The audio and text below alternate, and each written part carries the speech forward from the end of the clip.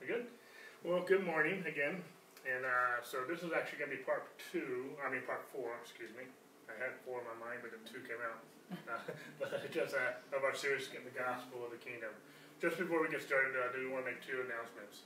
I don't have a date for this yet, but we are looking at switching Saturday night Elios to another Charis Bible study.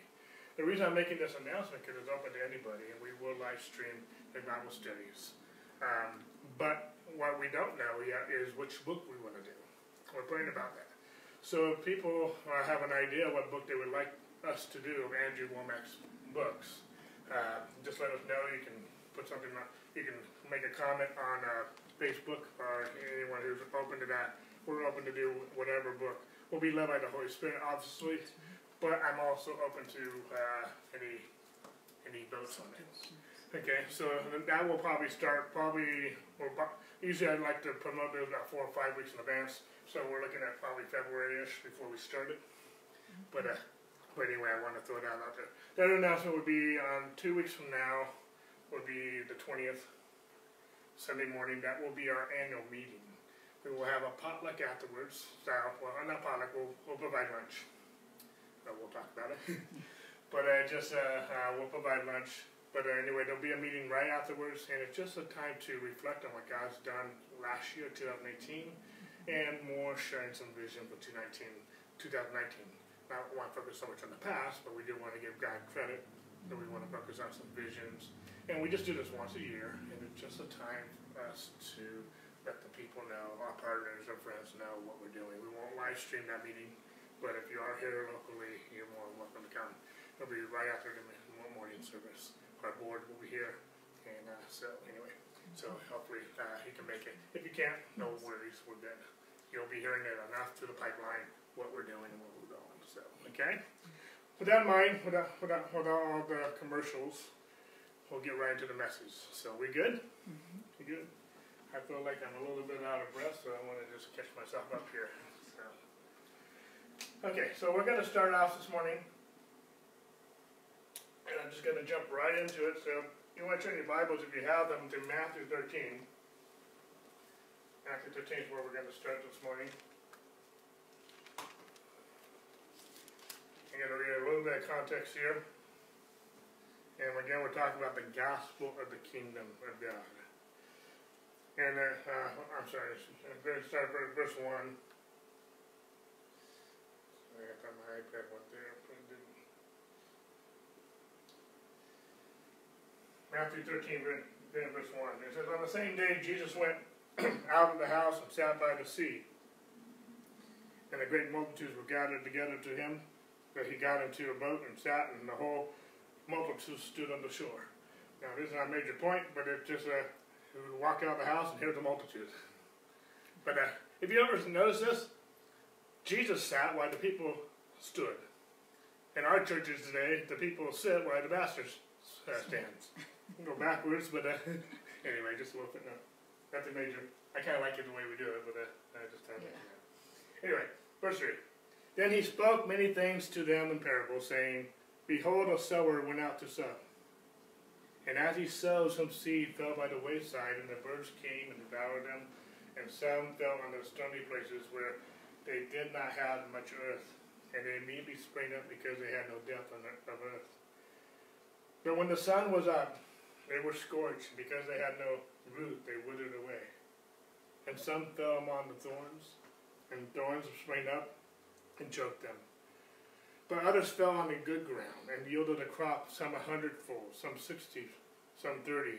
And he who has ears to hear, let him hear. And the disciples came and said to him, why do you speak to them in parables? Verse 11. And he answered and said to them, because it has been given to you to know the mysteries of the kingdom of God, heaven, or the kingdom of God. But to them it has not been given.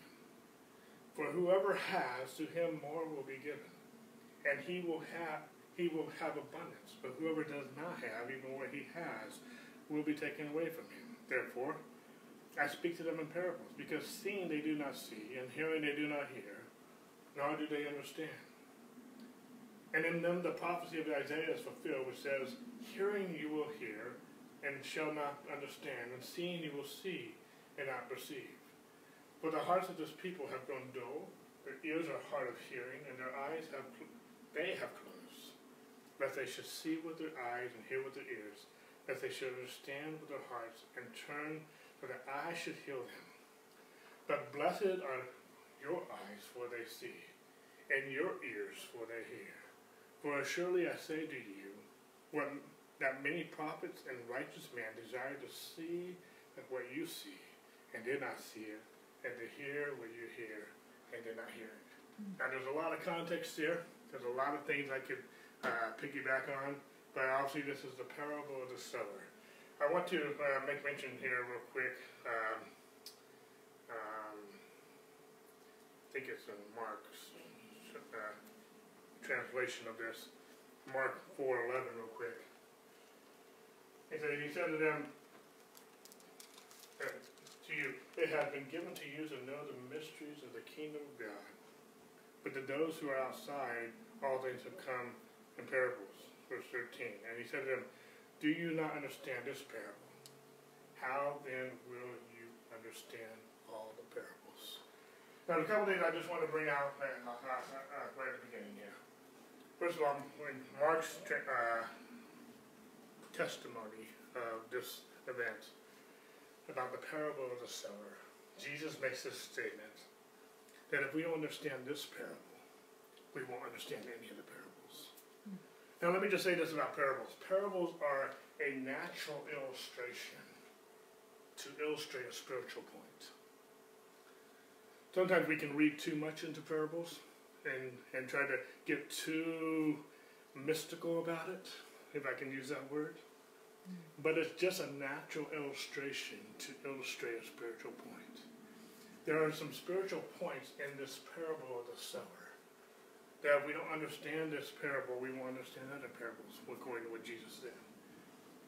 We're going to be looking at a lot of parables because Jesus gave a lot of parables about the kingdom of God. And he also says, not only in Mark, but also he repeats this in Matthew. He said, he said to them, to you has been given to know the mystery of the kingdom of God. And to those who are outside, all things come in parables. We talked in weeks past from Nicodemus in John chapter 3. When Nicodemus came to Jesus and says, unless you are born again, you cannot see the kingdom of God. He goes on to say, if we're not born again, we cannot enter the kingdom of God. But I want to focus on that first part. If we are not born again, we cannot understand parables. We cannot understand the mystery of the kingdom of God. We can't see the kingdom of God. Jesus said to Pilate that my kingdom is not of this world. He told the Pharisees who were accusing him, or asking when his kingdom was going to be established. I'm getting a little ahead of myself. I'm sure we'll come across this in my notes. But he says, the kingdom of God's not here, and it's not there. But the kingdom of God is within you. If we are born again, not only do we have the kingdom, but we have a king. You already mentioned in your testimony this morning that you met some Jehovah's Witnesses and even Mormons. And a lot of these other organizations, if I can call that, they will talk about the kingdom, but they will not embrace the king. And anytime you have a kingdom, they'll attribute him as a good teacher, but they will not attribute him as their king. And the kingdom has a king. And we're going to embrace the kingdom of God. We need to embrace the king, and his name is Jesus. And he's our king. And we've talked about how the kingdom of God, and we've given this definition in this series, that the kingdom of God is God's redemptive, saving rule and reign in our lives. It's God's redemptive, saving rule and reign of our lives. Even the word kingdom, where a king has dominion. It says in Isaiah 9, 6 and 7, unto us a son is born, a child is born, unto us a son is given. And it says, and the government will be upon his shoulders. Verse 7 says, of the increase of his government and peace there shall be no end. We have a king. And his kingdom, and Jesus, we talked in our first week about how John the Baptist went about, and even Jesus went about, And even he commissioned his disciples in the 70 and eventually the church in Mark 16 to go about preaching the kingdom of God is here. Yes, there's a kingdom. We're going to see a physical kingdom one day when we go see with him face to face, when the Lord comes or when we go be with him. But his kingdom come, his will be done on earth as it is in heaven. We have received a kingdom that cannot be shaken. It says in Hebrews chapter 12, verse 28. God's kingdom is here.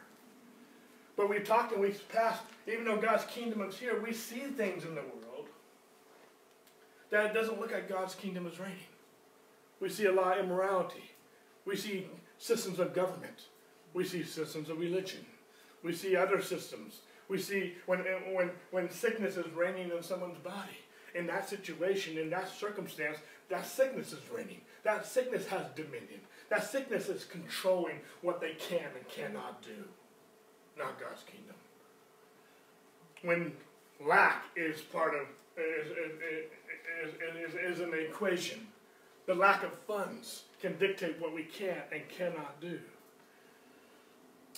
When there's strife and there's divorce and all kinds of broken type of relationships and division in the body of Christ, or whatever the division may be in a family or any organization. When there's strife and envy, there's confusion in every evil work. But God has translated us out of the kingdom of darkness into the kingdom of his dear Son. And it says in Romans 5:17 that through the one man Adam, death once reigned. Death had reigned. Death reigned over our lives, but much more those who receive the abundance of grace and the gift of righteousness shall reign in life through the one Jesus Christ. God's kingdom is here. It's within us. But there's a mystery of the kingdom of God. And Paul says in Colossians that the mystery is Christ in us, the hope of glory. And we're going to get into it. I'm getting a little ahead of myself in my notes, but let me just throw this out here just to get this off the surface. Why is it a mystery? I might not necessarily define all the reasons, but I mean one of the main reasons why the gospel was a mystery, because it was a mystery to the world. We're going to see this in a few moments when we get to Corinthians. Hopefully we get there today. But it was also a mystery to Satan.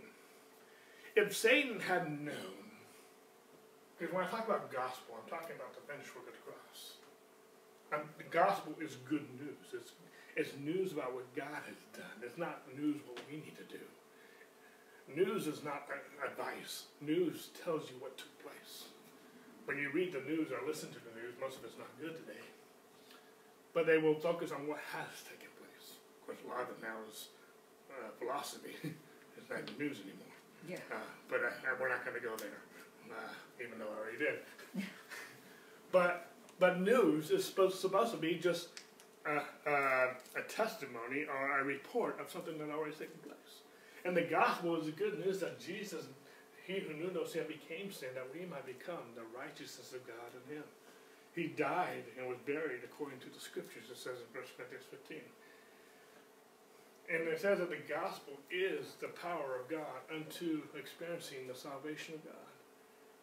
I lost my train of thought where I was going with this. Well, okay. Well, why is this a mystery?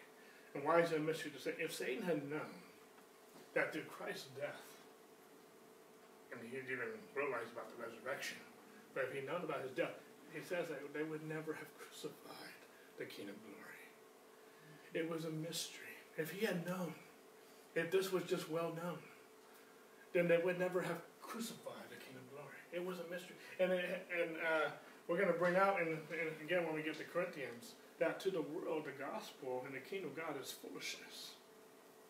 But to us who believe, it is the power of God. To us, it's the power of God. But to the world, it's foolishness. And people that we try to minister to at times, they're either going to be sheep or they're going to be goats.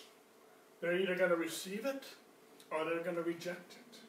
They're either going to see that it's the power of God or they're going to see it as foolishness. There's really no two camps. Some people will try to camp in the middle, and they might give a lip service that they believe, but in their heart they think it's foolishness. And so, and unless we're born again, we cannot see the kingdom of God. There's a lot of people, and there's a lot of scripture I can bring out with this, but people's hearts have been blinded from the truth. There's a lot of scriptures I can bring out in Corinthians. In 2 Corinthians 4, it says that, let me just go there real quick. I'm going in a totally different direction. I plan on going, but I'm just going to go with it. 2 Corinthians chapter 4. Verse 4 says, "For even if our gospel is veiled, it is veiled to those who are perishing, whose mind the God of this age." And I've read that before, and people said, "I didn't know that God is age blinding people's minds." No, the God of this age is not God. It's lowercase g. It's Satan. It's the devil. It's the evil one. Whose mind the God of this age has blinded, who do not believe that the light of the gospel, the glory of God, of Christ, who, and the gospel is not a it, it's a who. I feel like I'm talking Dr. Seuss anytime I say that. The gospel is a who. But the gospel is a who, and his name is Jesus, and the God who is the image of God should shine on them. I wasn't planning on going here, but it just, there's a mystery. But let me get back to our context here, and let's go back to Matthew 13. I'll get dizzy as I go back up. Verse 11. "And he answered and said to them, Because it has been given to you to know the mysteries of the kingdom of God." When we are born again, our eyes are opened. Again, I wasn't planning on going here, but did you notice in the fall, when they partook of the forbidden fruit, that their eyes were open, they saw they were naked? But when we're born again, we can see the kingdom of God. There's almost a reversal. There's opening their eyes. You can go back to Luke chapter 24, the road to Emmaus. As they spoke the word to him, as they broke bread, Jesus broke bread with the two disciples. Their eyes were opened and they knew him. When we are born again, and we cannot not get born again without hearing the gospel, without hearing, throughout the book of Acts, they heard the word of God, they believed it, and were saved. They heard the word of God, believed it, and were saved. Yeah. And there's a lot I can tie into that. But we have to hear the gospel. We have to believe the gospel. And when we do, we can see the kingdom of God. If we're not born again, we cannot see the kingdom of God. I believe there's a lot of people who are born again, but they have not been renewed. They have not been transformed by the renewing of their mind. Their minds have not been fully renewed. And so they are still living naturally when they need to be living spiritually. That making sense? Mm-hmm. There's a lot of people, they've heard the gospel, or they've heard a form of the gospel, or they've heard one aspect of the gospel, but they have not necessarily heard or believed the full gospel. And that could be, they could be, maybe they heard the gospel, they haven't heard it regarding healing, or they haven't regarding provision and whatnot. I want the full gospel, everything that God has provided us for life and godliness. There's a lot I can elaborate on this. I'm getting off track, but this is the parable of the sower, and it says that the sower sows seed, and I just want to. I'm not going to go here necessarily, but excuse me as I scroll down. Verses 18 and following, Jesus will explain the parable. I'm not necessarily going to read those verses, but I do want to highlight verse 19. He says, "When anyone hears the word of the kingdom and does not understand it, then the wicked one comes and snatches away what was sown in his..." That wasn't what I wanted.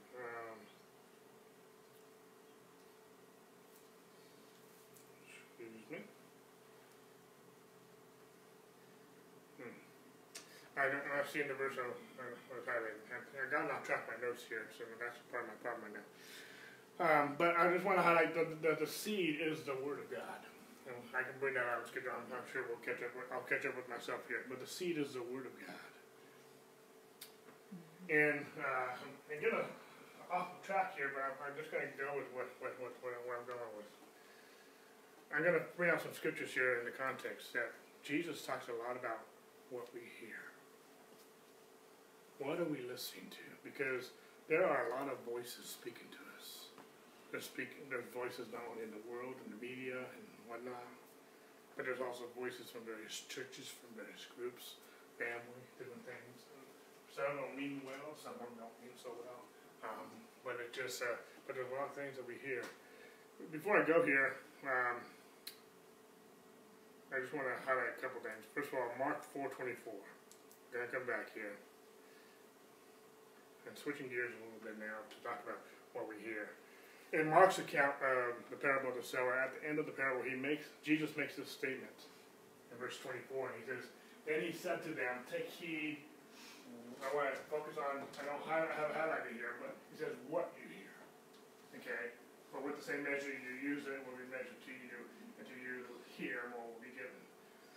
Now Mark's translation of, this is after he gives the parable of the sower, Mark records this saying of Jesus, take heed what you hear.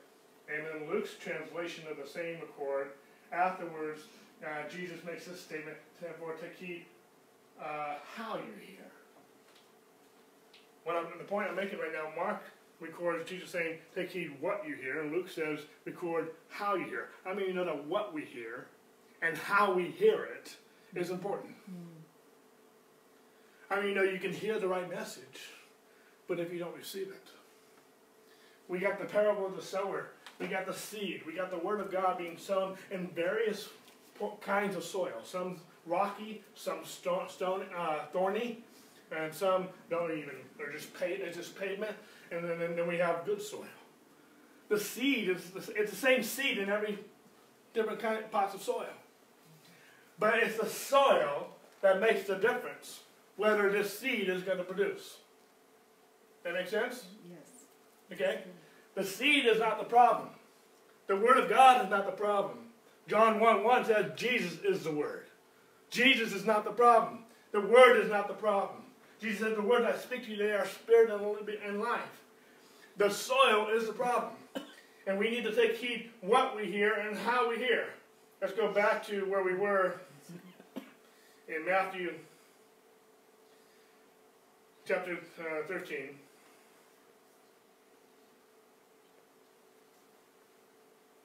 And it says, at the end, after he gives the parable, Jesus makes a statement. You hear this statement all the time in Jesus' teachings. You hear it also in Revelation when he addresses the churches in Revelation. He says, he who has ears, let him hear.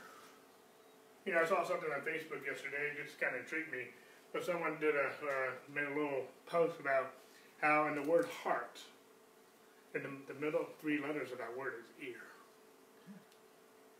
We need to hear with our heart. I mean, no, we can hear it, but we don't hear it. You ever have a conversation with somebody and they're distracted or whatever? They can be distracted mentally or distracted by something else.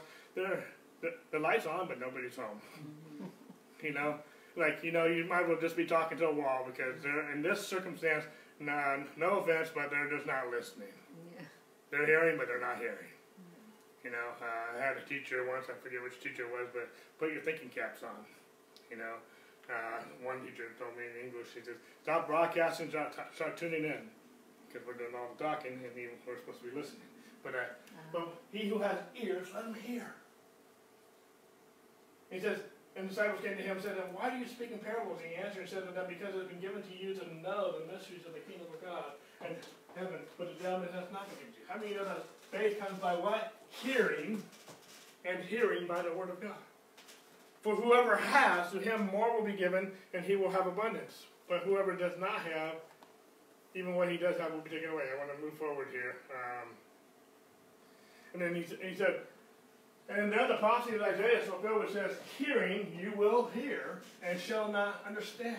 Seeing you will see and not perceive. There's the word heart again. For the hearts of the people have grown dull. Their ears are hard of hearing. And notice this phrase. And their eyes, they have closed. Have you ever tried to minister to someone and they have just turned you off?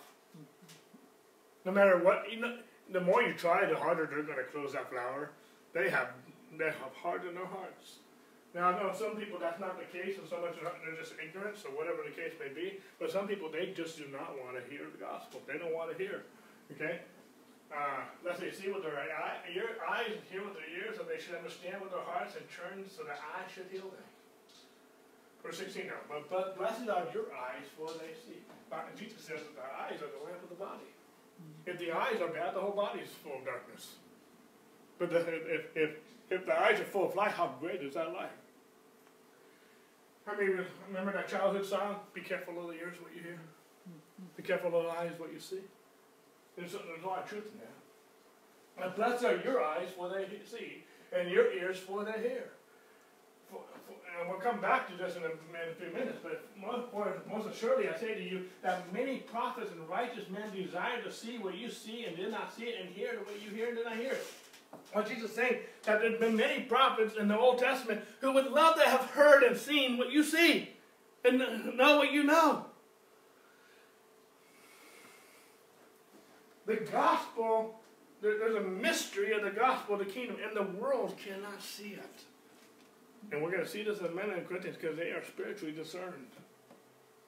But we, those of us who are born again, not only have we entered the kingdom of God, but we can see it.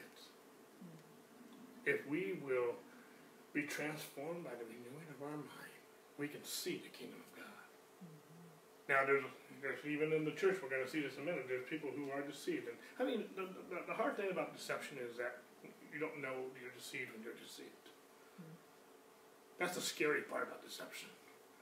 And again, I'm not trying to attack nobody or nothing. But when someone is deceived, they don't know it. That's the danger. And the things I can read out, and I read out even in the book of Revelation, that Satan's number one weapon is deception. He actually has no power. He has been defeated at the cross. But he can deceive us. And he can influence people. And through that he has power. But let him who has ears, let him hear. Jesus did nothing without hearing from his Father. The biggest thing about having devotions every day is not doing some ritual and checking off your list, I did devotions. The biggest thing about having devotions is having a relationship with the Father and hearing his voice and getting direction. The biggest thing when we're going through a circumstance, even in the middle of the circumstance, as chaotic as it may be at the time, the biggest thing is not hearing his voice. Okay, we're in this mess. Whether we was intentional or unintentional, our fault or not our fault, that's besides the point. We're here. We're on the side of the road, or we're in the middle of the road, and everything that can go wrong seems to be going wrong. The phone's not working. This is not going. No one's being helpful. Houston, we have a problem. Yeah. But the biggest thing we can do is listen to his voice. He is our shepherd. He can lead us and guide us. He can, if we need to, we can have a miracle. If left is only going to say, left us if we come to the corner or whatever the case may be, God can translate us to the corner, whatever the case may be. God, don't limit God, because the kingdom of God is here. God's kingdom is not of this world. It's not limited by the boundaries of and the jurisdiction of natural things. The kingdom of God is here. It's within us. And I haven't gotten to the heart where I'm trying to get to this morning, but there's a mystery that a lot of people in the church have not seen because their eyes are dull. Their ears are dull. And I'm not picking on them. I'm not condemning them. I'm not judging them. But my heart is screaming out, awake! We used to call this term a great awakening. We need an awakening. The way to righteousness is not. We need to awake. It's Isaiah. I think it's Isaiah 52, verse 1. It says, awake, awake, O daughters of Zion. We need to wake up, and we need to hear, and we need to listen. But how many of you know God's not the problem? It's not that God's not speaking. One, he's already spoken. But he continues to speak. And if we're not hearing, it's not because God has a mouth problem. It's not like the microphone's not working. There's a reception problem. And I mean, even in this parable, look at it. When anyone hears the word of the kingdom and does not understand it, then the wicked one comes and snatches away what was sown in his heart. This is he who received seed by the wayside. But he who received the seed on the stony place, this is he who hears. Notice the key phrase, all the word is hear. Hears the word and immediately receives it with joy. I mean, you know people that they receive it with joy. And some of these people receive it with joy, they have a lot of enthusiasm. But there's no root system. They're not establishing what they heard. Yeah, he has no root in himself, but endures only for a while. But when tribulation or persecution arises because of the word, immediately he stumbles. Now he receives seed among the thorns is he who hears the word, and the cares of this world and deceitfulness, there's deception again, of riches choke the word, and he becomes unfruitful. But he who receives the seed on the good ground is he who hears the word and understands it. And he who indeed bears fruit and produces some 100-fold and some 60 and some 30-fold. I think some of the difference here is, again, how much he understands. Jesus has called us not to make converts, but to make disciples. A disciple is a student. Paul says, study to show yourself approved. All Scripture is profitable for doctrine, for reproof, for correction, for training in righteousness, so that every man of God may be thoroughly equipped for every good work. We are in such a busy, most of us have such a busy lives. Again, this is not put down. We're in a busy world. We're in a very fast-paced world. And sometimes if you even take a time out to breathe, the world just passes you by. And the moment you get off, it's like trying to get back on a running horse. You know, it's just hard. And so it's like you can't even stop. You know, it's like pausing the freeway, whether the car's broken down or not. Puts pausing because you don't know where you're going. You're going to get run over. And that's just an illustration, but that's how life is like sometimes. Everything has a demand on me. And yet, but we need to take time to be in the Word of God. We need to take time to have a relationship with the Word of God. We need to take time to see the kingdom of God. Because so many times we are operating our lives on a natural perspective and not a kingdom perspective. The kingdom of God is here. And we are limiting God because we are doing it on our own. Because there's no... That makes sense? Yes. And some of us are interchangeable. And we have pockets of times where we're getting rooted and things are starting to grow. And just because we're growing, it doesn't mean that we won't go through tribulation or persecution. Jesus promised we would. But if we don't have any root in ourselves, we're not established, when this comes, it will cause us to stumble. Why? Because there's no root system. We've heard, but we need to hear and keep on hearing. Faith comes by hearing and continuing to hearing the word by the Word of God. Mm-hmm. If you study out the tense and everything that's being spoken, it's not just a one-time hearing. That's how you became born again. But in the same way that we receive Christ, Colossians 2:6-7, let's go there real quick. I'm going a different direction, but I'm just going with it. Mm-hmm. Colossians 2:6-7. Says, as you therefore have received Christ, Jesus the Lord, so walk in him. I want to toggle real quick to the King James. I like that.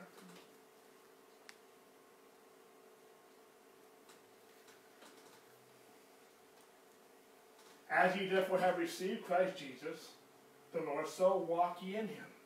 There's a colon right here. The colon tells me he's going to explain what walking in him looks like. Being rooted and built up in him and established in the faith, as you have been taught, abounding therein with thanksgiving. There's a lot here. I'm not planning on teaching all this. But it says, as you receive Christ. Did we receive Christ without hearing the Word of God? No. So if we're going to be rooted and built up and established in him, we need to continue to hear the Word of God. Because where does faith come from? Faith comes from hearing the Word of God. The word walk, if you study it out, it can be translated the word abide. Jesus said, abide in me and my words will abide in you. Ask what you will and it'll be done. We can't do unless we abide in him, we cannot do anything. Because we're not the source. You can put a light bulb in me and it won't light up. And I know I'm just talking about electricity with that illustration, but the power is not me, the power is God. Again, I wasn't going to go here, but go to Ephesians chapter 3. We'll pick up verse 19. And he says, Paul's praying, he wants us to know the love of God. He wants us to have a relationship word of God. He wants us to know. This word know, gnosko, it means intimate. It's the same word used for intimacy. The same word that Mary said to Gabriel, the angel, said, how can this be since I've never known a man? Same word. It's about intimacy, but it's also about experiencing. I want you to experience God. I want you to know God. I want you to be intimate with the love of Christ. It's not so much about knowing how much you love God, but I want you to know how much He loves you. Because this is love, 1 John 4:10. Not that you love me, but that I loved you and became the propitiation for your sins. We love Him because He first loved us. Faith works by love. If we're not establishing His love for us, it will not activate faith. Faith will not activate. But to know the love of, He says, I want you to know the love of Christ, which passes just knowledge, intellectual knowledge. Different kind of knowledge here in this word now. That you might be filled with all the fullness of God. I don't know about you, and when I talked about the full gospel earlier, that's what I'm talking about. I want the fullness of God. I want all He has for me. This child, this son, was given and born unto me, that the government of His kingdom would be on His shoulders. And Christ in me, the hope of glory. And He says, when you know the love of Christ, I mean, how big is God? He didn't say He'll be filled with some of God. All this fullness. You cannot get more powerful than being filled with the fullness of God. There is nothing more powerful. There is nothing more fulfilling. There is nothing more real. God is more real than anything temporal here. His kingdom is spiritual. It's not as this world. And if you, I don't even know if you have the fullness of God, not only do you have healing, but you have the healer. Not only do you have provision, but you have the provider. Not only do you have salvation, but you have the Savior. Not only do you have the kingdom, but you have the King. And He's told us that we can sit with Him on this throne. He's redeemed us by His blood, and He has made us kings and priests of His kingdom. But with this, He doesn't stop there. He says, now unto Him that is able to do exceedingly abundantly above all that we ask or think. I don't know about you. There's a lot of things I've asked for. But there's a lot more things I didn't thought. Have you ever gotten yourself, if I just asked? Well, it says, even the things that you think. I don't know about you, but I have some very far-fetched imaginations about some things that I know God has conceived in my heart about what He wants to do. And when God gives you desires of your heart, He doesn't give you a desire that it's just something you can do. If it's from God, it will always be something that only He can do. Because if you can do it, you don't need God. But there's some visions for this ministry. There's some visions for our lives. The enemy has tried to snuff it out, but we're not going there. We're going forward because God has done it. And as we commit our way to Him, trusting Him, He says in verse 5 of Psalm 37, verse 5, Psalm 37, verse 5 says, commit your way to Him, trust Him, and He will bring it to pass. He says, now to Him who is able to do exceedingly abundantly above all that you could ask or imagine, according to the power that worketh in us. What power works in us? The King. If we have the fullness of God in us, that you can't get any more power. That makes sense? If you have the King and the kingdom of God is within you, you have all the power you need to do what God has called you to do and called you to be. Not just in ministry, but for your family, for your finances, for your health. If God is able to do according to the power that is working in us. I love the King James because it says it worketh. That if means it works and it continues to work. It doesn't stop. God, we have a kingdom. We have a living God. And He is alive. And He is well. The same life of God that produced life itself is in us. And it wants to produce life. There's not areas in our lives, maybe our finances, our body, or relationships that seem to be dead. But we have the living God in us. We have the fullness of God in us. And whatever death has tried to reign in our life, we who receive the abundance of grace and the gift of righteousness shall reign in life through the one Jesus Christ. How many know we serve a living God? Life is better than death. Love is stronger than hate. Light is stronger than darkness. Scientifically, darkness is just the absence of light. And death is just the absence of life. Hate is just the absence of love. Agape. Agape is not even a verb, it's a noun. It's a person. His name is Jesus. So hate is absence of God. Jesus is light. And Jesus says we are the light of the world. And we have light. We've been translated out of the kingdom of darkness into the kingdom of his dear Son. We are in the kingdom of God has given us his fullness so that we can, wherever we go, at Burger King, at CarMax, whatever it might be, we can bring the light of God. We can bring the life of God. We can bring the love of God. Why? Because we are filled with his fullness. And wherever we go, we bring the kingdom of God, because the kingdom of God is here. We are kings and priests of that kingdom. And wherever we go, we bring the life, we bring the word and the demonstration of the kingdom of God. We come to tell people, repent. Change your mind. Change the way you're thinking. Change the way you're perceiving life. Change the way you're thinking and processing everything. Change your hearer. Change your thinker. Change your eyes and see that the kingdom of God is here.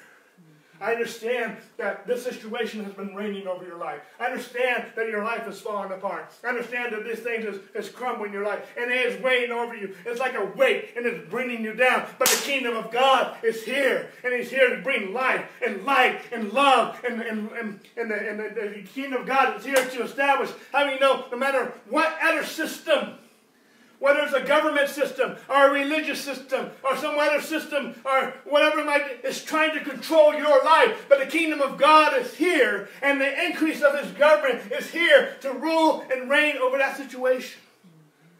We just need one word from God, and that situation will change like that. Well, he's given us his word. He's given us himself, his fullness. He's given us his power, himself, his life, his life, so that it can work in us. But we need to hear it. We need to receive it. And we need to speak his word over that situation. We're not telling God about the situation. No, we're telling the situation about our God. God says, speak to the mountain. Tell it to move. We speak to things. In ourselves, we don't have any power. But Paul says, we're no longer flesh and blood. We are born of the incorruptible seed of Christ. We are born again. That making sense? Yes. Making sense? I got way off my notes, but I think it's coming out good. Yeah. We're not going to get as far as I want to today, and that's fine. Go with me to Ephesians chapter 1. I'm still in my introduction. But I know I'm not going to finish what I had planned, that's fine. I mean, we have plans, but as we talked about earlier, sometimes we have Holy Spirit interruptions. Yes. And sometimes those are better. Yeah, so. I mean, we can make plans, but God has the right to alter those plans, even without notice. That's right. He orders our steps. Amen. Amen. Paul's praying again here in Ephesians 1. But he says, let me just pick it up here.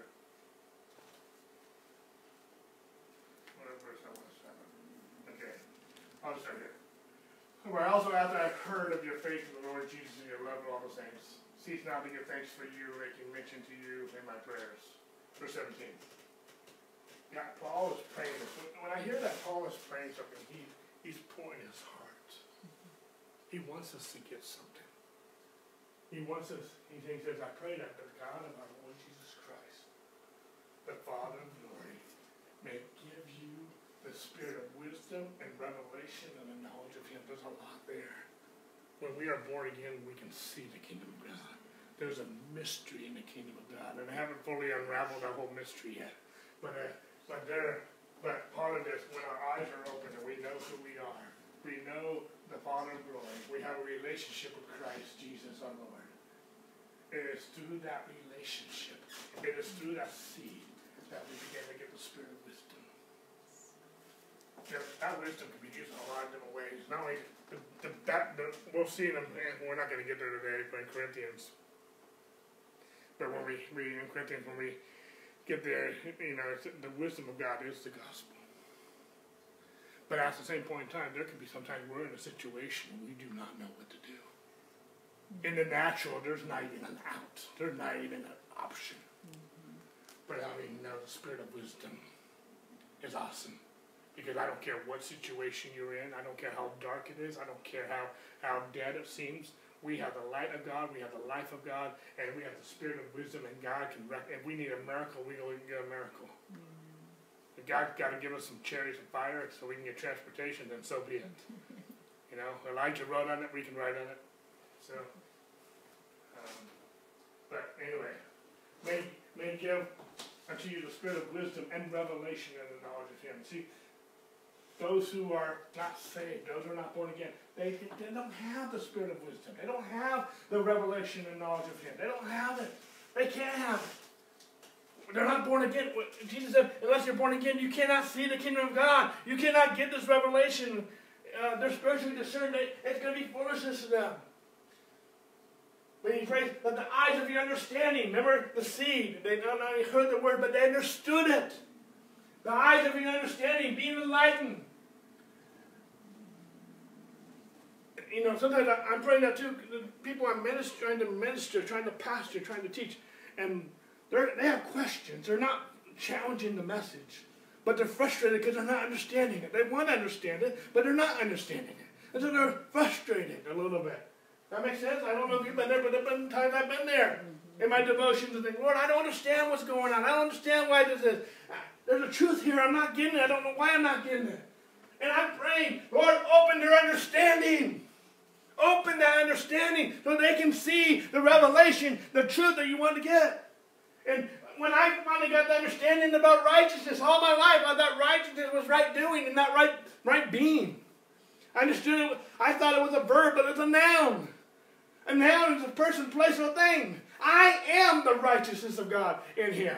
Not because of what I've done, but because of what He did. I receive His righteousness. I don't do my own righteousness to become righteous. No, I receive His righteousness. Yes, I still live righteously because that's who I am. An apple tree produces apples because it's an apple tree. But it doesn't produce apples to become an apple tree. That's backwards. Yeah. That's ludicrous. It doesn't work that way. Seed time and harvest. But I'm praying that their understanding would be enlightened. And it's only by the Spirit of God that our understanding can be enlightened. That we may, and why is our understanding being enlightened? That we may know what is the hope of His calling. And what are the riches of the glory of His inheritance in the saints. There's a lot of people, they're born again, but their understanding has never been enlightened to know the mysteries of the kingdom of God. They have never been enlightened to know the hope of His calling. They've never been enlightened to know what His inheritance in the saints. Some people understanding have never been enlightened. They think that they have to put up with the sickness. They have to put up with this trouble. No! The kingdom of God is here! It says in Luke chapter 4, verse 23, that Jesus went about preaching the gospel of the kingdom, healing the sick, and setting I'm paraphrasing, but setting the captives free. You can read it. We've taught on this the last few weeks. But he went about preaching the gospel of the kingdom. And then the very next phrase that he went to go heal the sick. It said that several times in Matthew's letters, that Jesus went about preaching the gospel of the kingdom and healing the sick. If we're going to preach the gospel of the kingdom, there's going to be things that are going to follow that. Because the gospel of His kingdom, Christ has already provided healing. He's already provided holiness. He's already provided salvation. He's already provided provision through the cross. We have an inheritance. He's already, Psalm 103 verses 1 to 5 says, bless the Lord, O my soul, forget not all of His benefits, who forgives all of my sins and heals all of my iniquities. Both in the Hebrew and the Greek, the word all means all. It doesn't mean some. It doesn't mean everything but this one. It means all. And I don't know about you, but I want all the benefits. I want all the inheritance that's mine in Christ Jesus. You know, when a king takes over the kingdom, he wants to rule that kingdom. He's not okay if the people say, King, you can rule everything but this area. No, that's not going to go. Now, we're not here to micromanage people. But we are here to say that some things are just not welcomed in this kingdom. And that's the thing that Jesus conquered, Jesus defeated, Jesus paid for. Jesus took away our sin. He took away our sickness. He took away our pain. He took away our lack. He has provided everything we need for life and godliness in the knowledge of Him. See, our understanding that we would know. In the knowledge of Him, 2 Peter chapter 1, verses 2 to 4 says that grace and peace be multiplied to you in the knowledge of Him. That through this knowledge of Him that we might receive everything that pertains to life and godliness. That through these promises I'll have to get there in a minute, but through these promises we may escape the corruption that's in this world. Part of the corruption that's in this world is sickness. Sickness does not come from God. Lack did not come from God. Adam never experienced any of these things before the fall. But after the fall, he did experience them. Christ has redeemed us from the curse. All these things are curses. Jesus never laid hands on someone and said, let me bless you with leprosy. Let me bless you with some blindness. No, that's not. God cannot be tempted with evil. It says in the book of Zephaniah. God cannot do unrighteousness. He cannot do evil. God is not going to bless you with sickness anymore. He's going to bless you with some addiction. It just not. It can't happen. God doesn't operate that way. God. Even in the book of Deuteronomy, you have the first 14 verses of Deuteronomy 28 that talks about all the blessings that we have.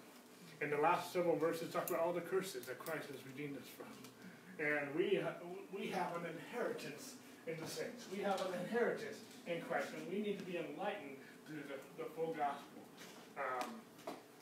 He goes on to say, and he wants us to be open to what we would know, and what is the exceeding greatness of His power towards us who believe, according to the working of His mighty power, which He wrought in Christ when He raised Him from the dead and set at His own right hand in heavenly places. There's a lot I can read here, but how many of you know that God wants us to be enlightened, that we can know, this is the part I don't know how to get to.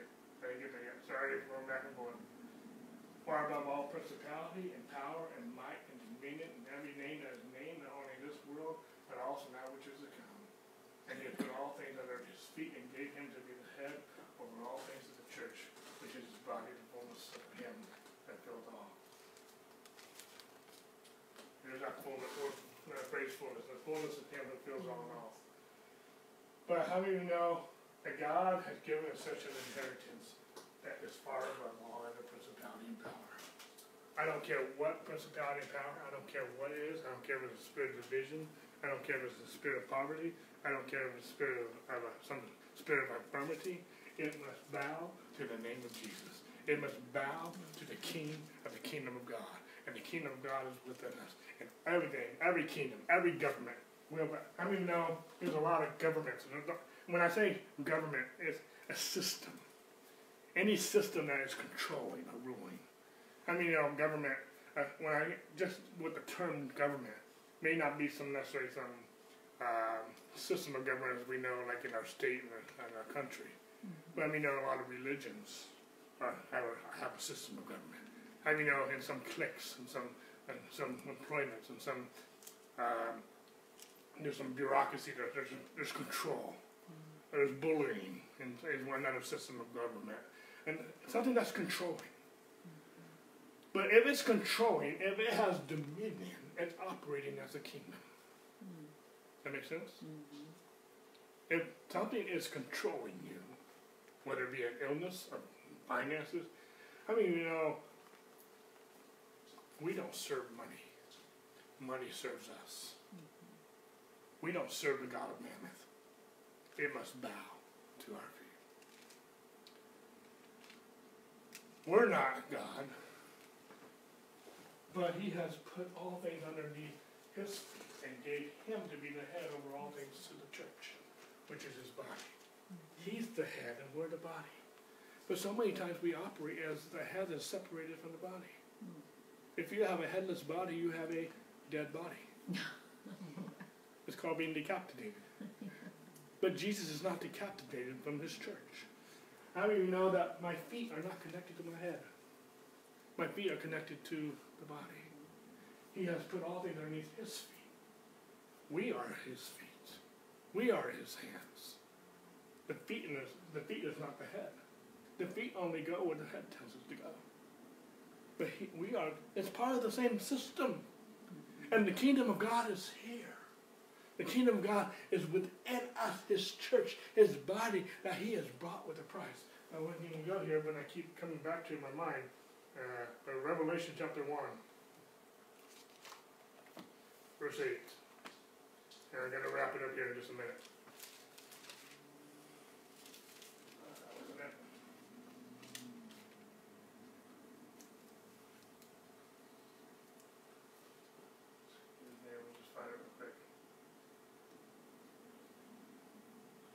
Came across this yesterday.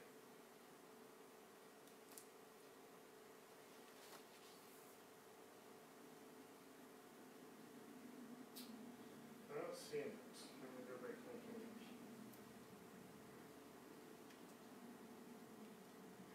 Okay. Wrong verse. Verse 5.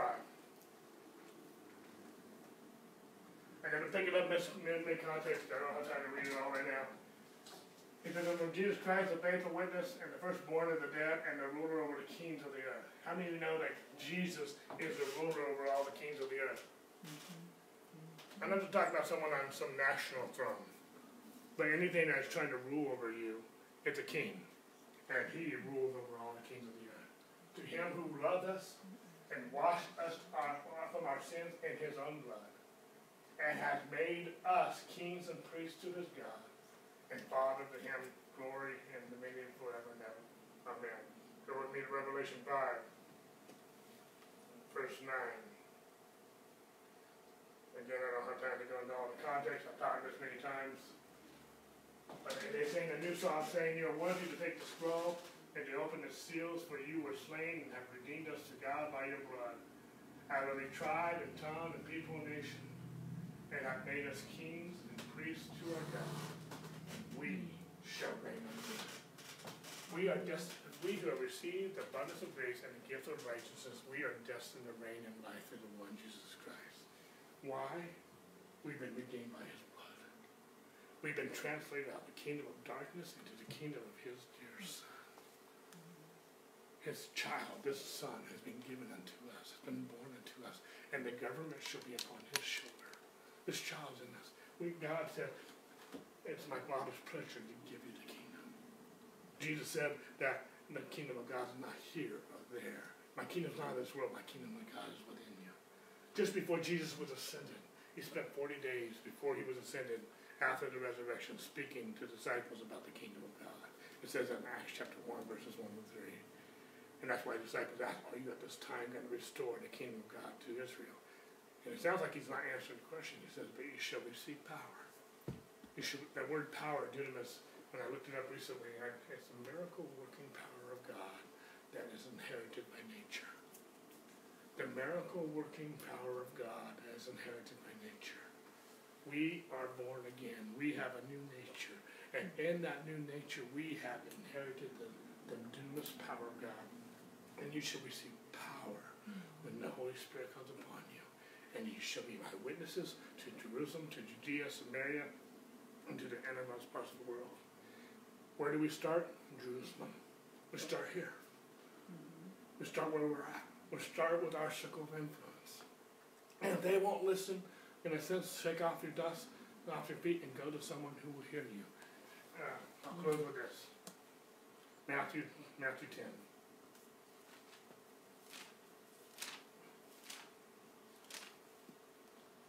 I believe this is what I want.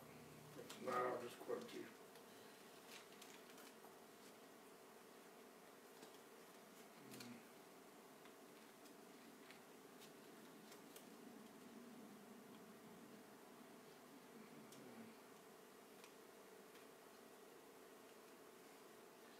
It might be Luke's translation. But anyway, that's what it is. But he goes, when he's talking about shaking off, go from city to city, home to home, and they won't receive you, shake out the dust of the kingdom. And he goes on to say, he says, and tell them that the kingdom of God has come nigh you. The kingdom of God has come near you to you. Folks, the kingdom of God is here. I didn't get as far as I want to, but the kingdom of God is, we're going to go into it. We're going to talk in the same context of Matthew 13. Jesus says the kingdom of God is like a mustard seed. He goes on in the very next verse. He says the kingdom of God is like leaven. You ever worked with yeast? She works all the time. It's amazing when she puts that yeast in that dough. Just in a few hours, it just starts to rise. But the kingdom of God is like leaven that will leaven the whole lump. It's hidden in us, and it will leaven the whole thing.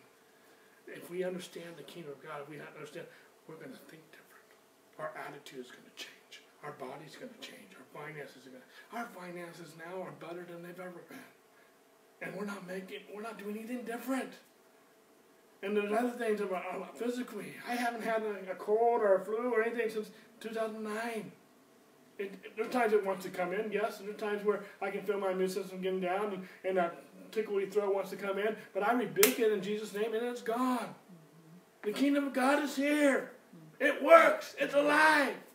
And whatever we're going through, whatever the situation may be, He'll give us the wisdom to get through, or He'll give us the supernatural power to get through whatever got to be done. But the kingdom of God is here. We are not subject to the systems of this world or the circumstances. We are subject to our King.